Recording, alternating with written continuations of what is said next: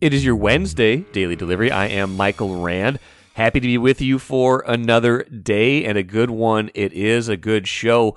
Coming up, Rachel Blount from the Star Tribune will join me here in just a little bit to talk horse racing, to talk about, things that Canterbury Park is doing well when it comes to horse safety, a big topic of conversation nationally in horse racing right now, with a new national governing body oversight board, new rules, things like that in place to tackle this problem that's been going on. And more deaths, even just recently at Churchill Downs. It's been a real problem there. So Rachel and I will get into that. We'll get into the start of the season at Canterbury, and we will get into a little bit of a look ahead at her big story coming up in a little while on the 50th anniversary of Secretariat winning the Triple Crown. Get to the Twins and the Lynx, and an interesting factoid, tidbit, bit of speculation maybe about Gerson Rosas, the former Timberwolves boss who has been working with the Knicks for the last year. First, though, what did I miss? This is a big one. On Tuesday, we learned that Diamond Sports, which runs and owns all of the Bally Sports regional sports networks, they are not going to make a payment to the Padres, part of a large contract owed to the Padres. And of course, Diamond Sports in bankruptcy proceedings right now since March. They're skipping that payment, which means rights to broadcast the Padres are immediately reverting back to control by Major League Baseball, and Major League Baseball will in fact be showing the Padres game on Wednesday, today. That is an very interesting development for a number of reasons, most of which for you, because the Twins are involved in a potentially similar, although not completely the same situation as the Padres. So let me explain why this is such a big deal. And the first reason, of course, is that this is the first team for whom this has happened. There's been rumblings, rumors that this could happen to any number of Major League Baseball teams. Major League Baseball has been preparing for this since this past offseason, creating its own kind of media division in case it needed to take over games. And so now that this has happened, and Bally's and Diamond Sports are walking away from a really large contract with the Padres. This was supposed to run through, I believe, 2032. The overall deal was worth more than $1 billion, although it was very lengthy, a very long deal.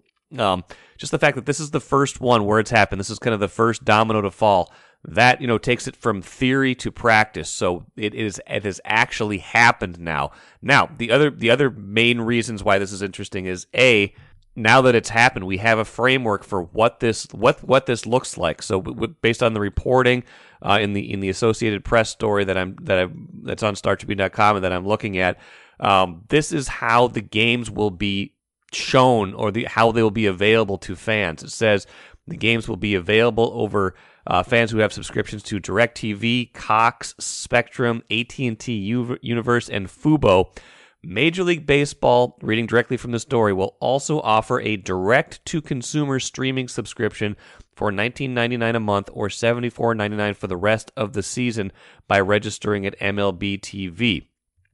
That's notable because in the past, you could not stream legally a baseball game in these markets.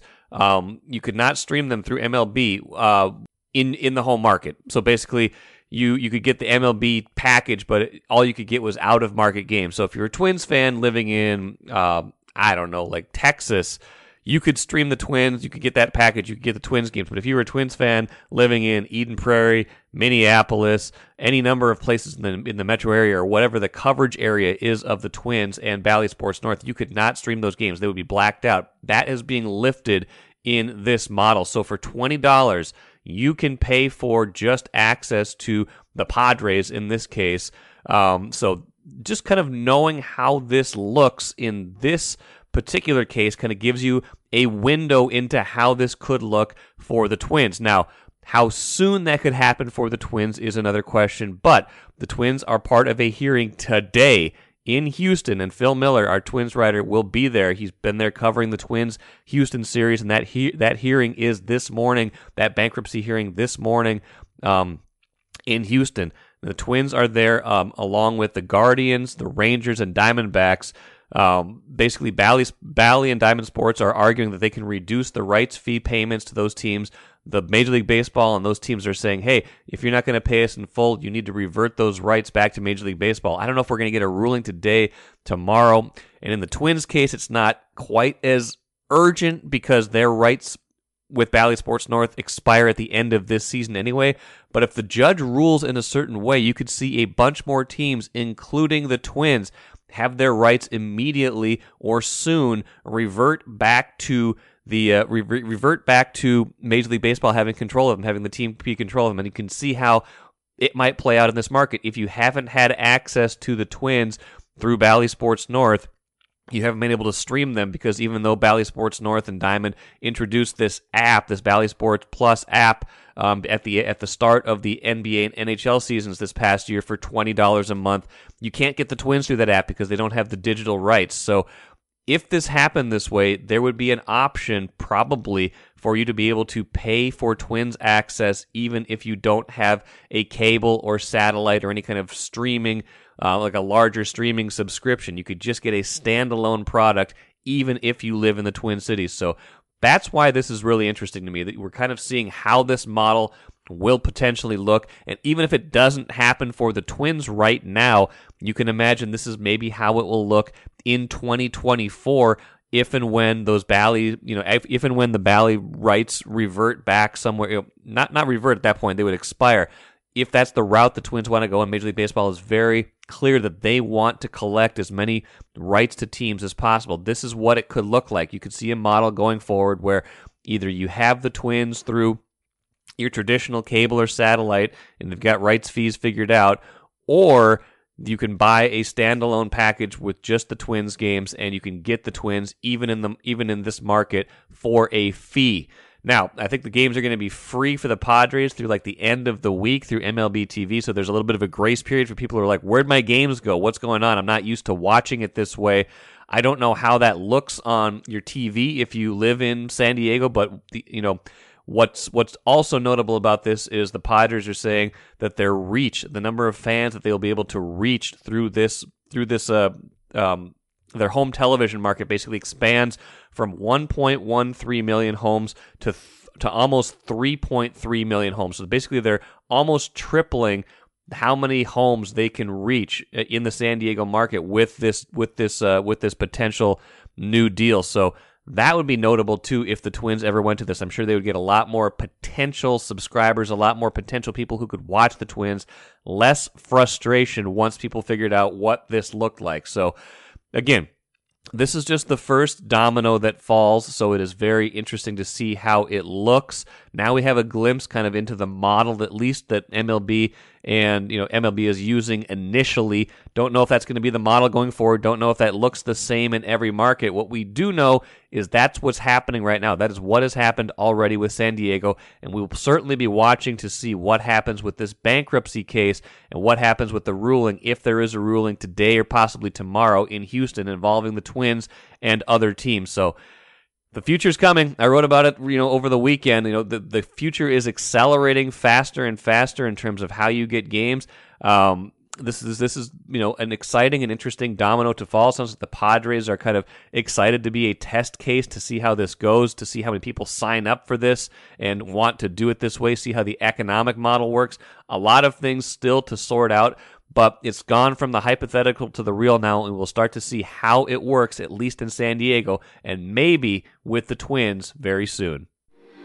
Take a playcation to Mystic Lake. With 24/7 gaming, the good times never have to end. And you can satisfy your cravings at our restaurants and bars. Or relax in one of our luxurious hotel rooms. Those that play together, stay together. And don't forget to join Club M so you can spark new memories and bask in the rewards along the way. Follow the lights to Mystic Lake, where every day is playday. Happy to bring in Rachel Blount on today's podcast. Covers a lot of things for the Star Tribune. I think I've talked to you, Rachel, for 3, 4, 5 different subjects over the course of the last couple of years, whether it's Olympics. I think maybe we talked St. Thomas one time, just a lot of different things, obviously, that you do and do well at the Star Tribune. And one of the primary things is horse racing. And had a really interesting piece late last week on, this subject that's national of horse safety in horse racing and what Canterbury is doing, the track obviously out in Shakopee, what they're doing, and they had their opener on Saturday, kind of their approach to it, but also just kind of the kind of national oversight that is part of the process now. And like we were talking about before we started recording, another death at Churchill Downs over the weekend. Like this is a major issue that Canterbury is trying to tackle with some of what they're doing, but still a lot of things up in the air right now, at least nationally. Very much so. The brand new National Safety Authority, which is called the Horse Racing Safety and Integrity Authority, that just came into being last July. So it's not even a year old, but they're now stepping in at Churchill Downs. This is the first time there's been any kind of a national group with any authority to come in and enforce any regulations. So the deal now at Churchill is after the 12th death in 1 month, which happened Saturday, I mean, it's an extraordinarily high rate of fatal injury. That's absolutely unheard of. So this new authority is now going in. They will independently look at the track surface. They are convening a summit of veterinarians to go over the mortality reviews on all the horses that died to see if they can find any commonality with the fatal injuries. They're doing all kinds of things now to try to find out what happened. And in the past, it would have been up to the track and the state horse racing authority to do that. And from state to state, there's 32 different states with horse racing. Some states have practically no rules. And so now we finally have a national body of rules that everyone has to abide by. And I think we'll see swifter action and probably better action this time around to find out what is happening at Churchill Downs and get it stopped. This isn't just a Churchill issue or Churchill problem. Obviously, it's a big problem there, but this is, this goes beyond that. And, whether it's something with the track, whether there's some other common link, probably remains to be seen. But, as they've kind of developed this oversight in the first place, what are some of the things that they're concerned about? I mean, is it a lot of still some of the drugs with the horses? Is it, just what is it that has their kind of the red flags raised already? Well, the track surfaces are one thing. You have to make sure that your track surface is what they call tined to the horse's legs. The breeding of the thoroughbred is something that's been discussed quite a lot. In recent generations, people have bred more for 2-year-olds to go to the sale ring and show immediate speed. By breeding for those qualities, they are breeding out the endurance and the sturdiness that used to be part of the thoroughbred. You'll see now, if you look at pictures from current thoroughbreds and compare those to old-time thoroughbreds, these legs are much thinner and more delicate than they used to be. So that is an issue that perhaps our breeding practices have bred a more fragile horse. Some of the things at Canterbury that they do are they check, they do a post-mortem on every horse, and they look to see, were there any instabilities in that horse? Were there any red flags with it? They check hearts, they check bone structures, all kinds of things. So those are probably the two big things, would be the track surface and the actual sturdiness itself of the horse. And how did Canterbury become somewhat of a leader in this? Because a lot of what's happening nationally, what's being mandated nationally, they were already doing there for a number of years, right? That is correct. And I think it is partly because of who we are as a state. Minnesotans generally are people that are not averse to rules and regulations. Yes. We know that there are some states that are, that they don't want anything to be regulated. And in Minnesota, we're okay with regulations generally. If they're meant to be to keep people or animals safe, if they're meant to keep things fair, Minnesotans generally are okay with that. And I think we're also an animal loving state. And so when Canterbury Park started in 1985, the State Racing Commission and the chief veterinarian that they hired wrote pretty strict rules, certainly compared to other tracks at the time, very strict rules on various horse safety ideas that, for instance, they have an age limit at Canterbury. If your horse is older than 11 years old, he can't run at Canterbury. You have certain performance mandates that if a horse has been out of competition for 3 years, you can't run at Canterbury. If you have been off for more than a year, you have to pass a veterinary test. You have to pass a minimum time standard. You have to get a drug test. And a lot of states weren't doing anything like that. I think in Minnesota, people recognized that horse racing would not fly with the public if it were not well regulated and people didn't think that the horses were protected. No, that's a good point. And, and it probably improves not just horse safety, but the quality of the racing. But on the flip side, as you wrote, I believe, like some trainers, some people won't even come here to race because the rules are so strict, right? That's absolutely correct. Some of the veterinarians at Canterbury that work at other tracks know of trainers that simply say, I don't want to put up with those rules. I won't go there.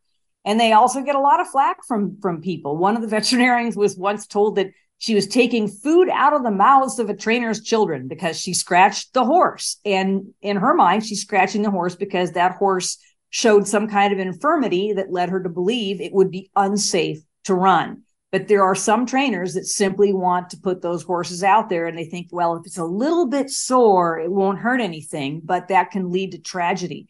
And we should point out too that human safety is paramount because quite often when these horses go down in a race, jockeys are paralyzed or killed. It happens more frequently than people realize that they have terrible, terrible injuries when the horses go down with the humans as well.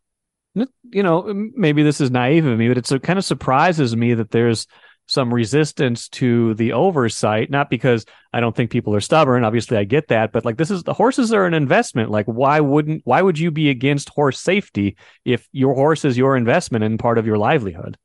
You would think that, wouldn't you? And yet there are certain trainers, typically the lower level trainers who have inexpensive horses, who it's all about the cash flow for them. They have that horse on a schedule. They want him to run every 2 weeks or however often they've got him on schedule. And if he misses a race, then that's money that they can't make off that horse. And horses are very expensive to keep. So you've got feed and vet bills and shoe bills and everything else going on, whether or not the horse is running. So you want to keep him running as often as he can to cover his expenses and make some money. And so if he misses a start because he gets scratched, that's a problem. So some people look at it strictly in those dollars and cents terms. Yeah. Well, and speaking of which, Canterbury's racing season is underway, started on Saturday, like we said at the beginning. How was opening weekend and how are they kind of dealing with some of the changes out there?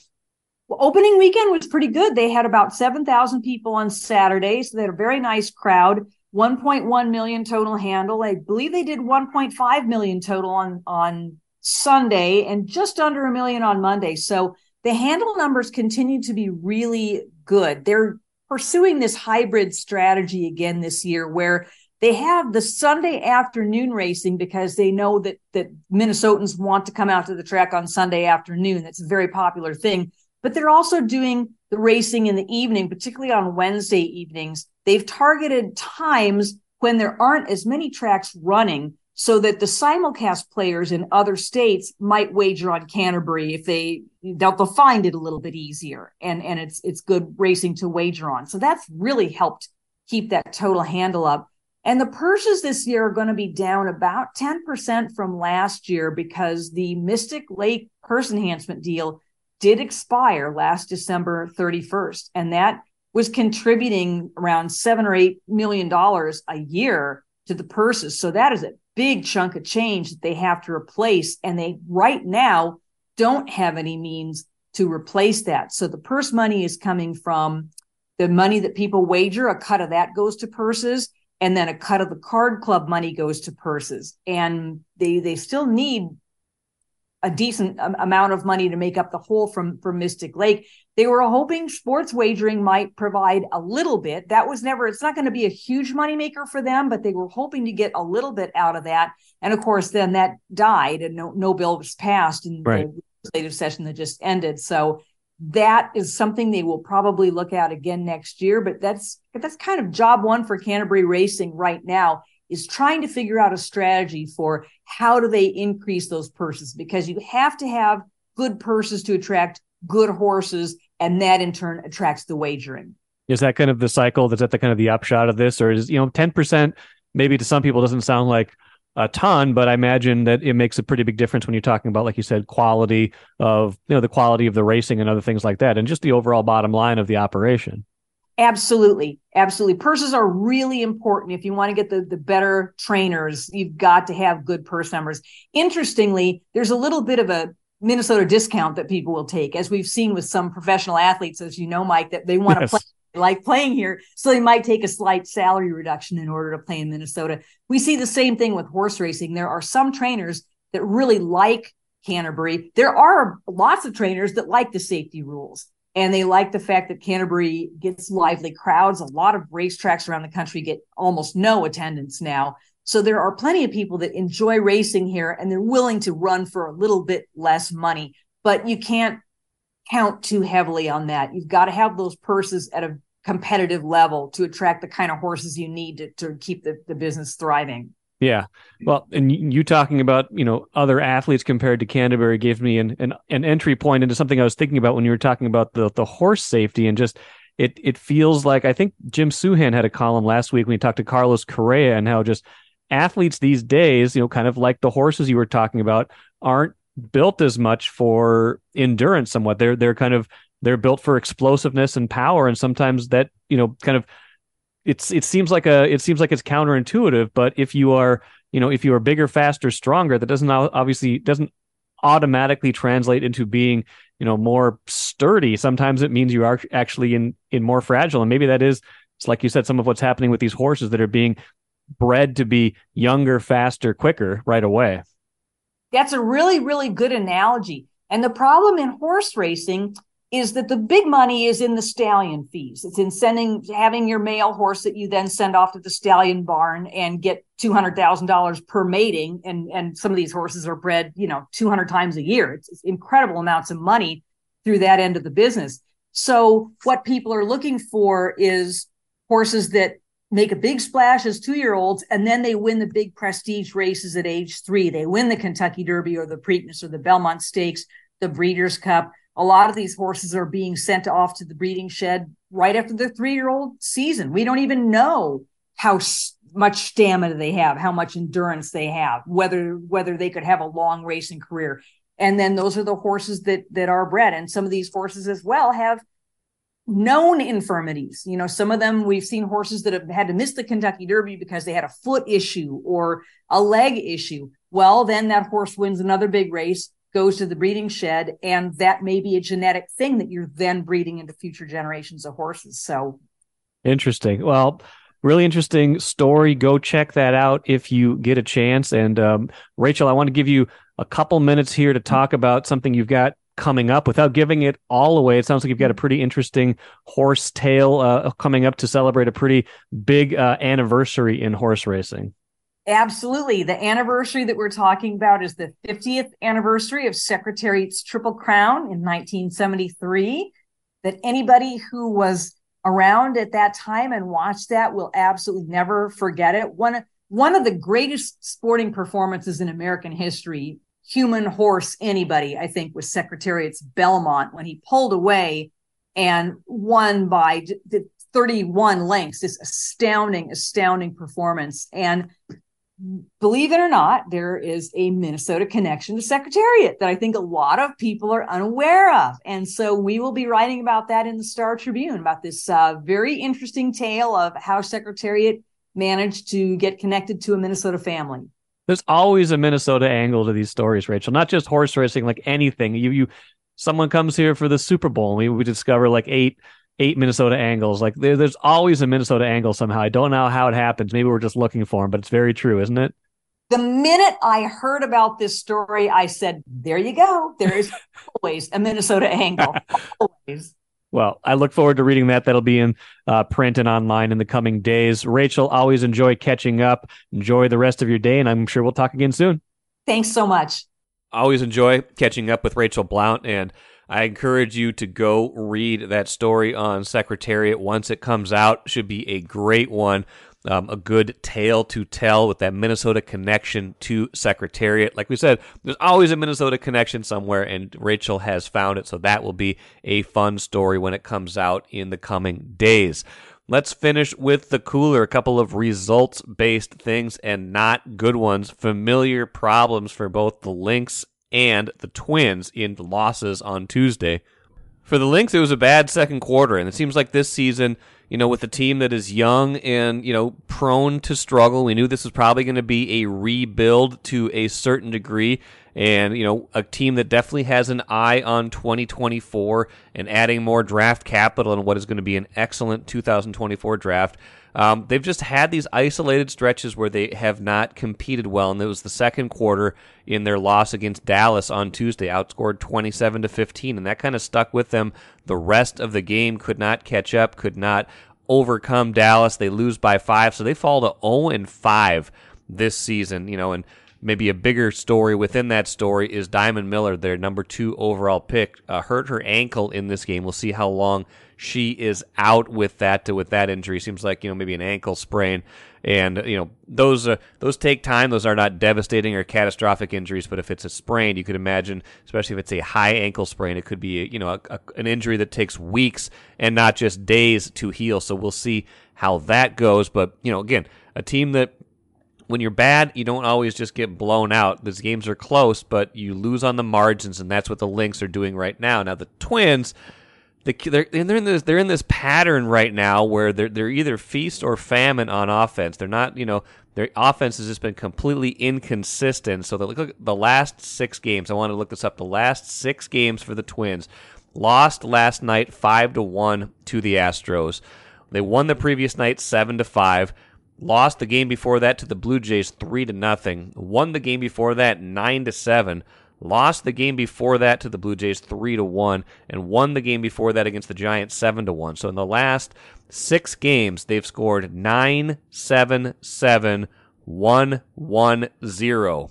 So basically, it's all or nothing. They're not getting a lot of 4s and 5s, games where they're going to be a little bit more competitive no matter what. They are either going to get everybody going and get, put up a bunch of crooked numbers, or they're going to get nothing going and give themselves basically no chance to win. Now, Joe Ryan had a rough outing against Houston in this game. Might not have mattered too much because he gave up all 5 of those runs, I think, in 4 innings. But this question of offensive consistency is plaguing them. I think Royce and I talked about it on Monday. You look at the overall numbers, and maybe they don't look quite as bad, but when you look at scoring 2 or fewer runs in like a third of their games, you're not giving yourself much of a chance in any of those games. I know the pitching has been great. They've won a few of those because the pitching has just been that good. But when you score that few number of runs, you are not giving yourself a chance to win. And that's what the Twins are doing right now in way too many games.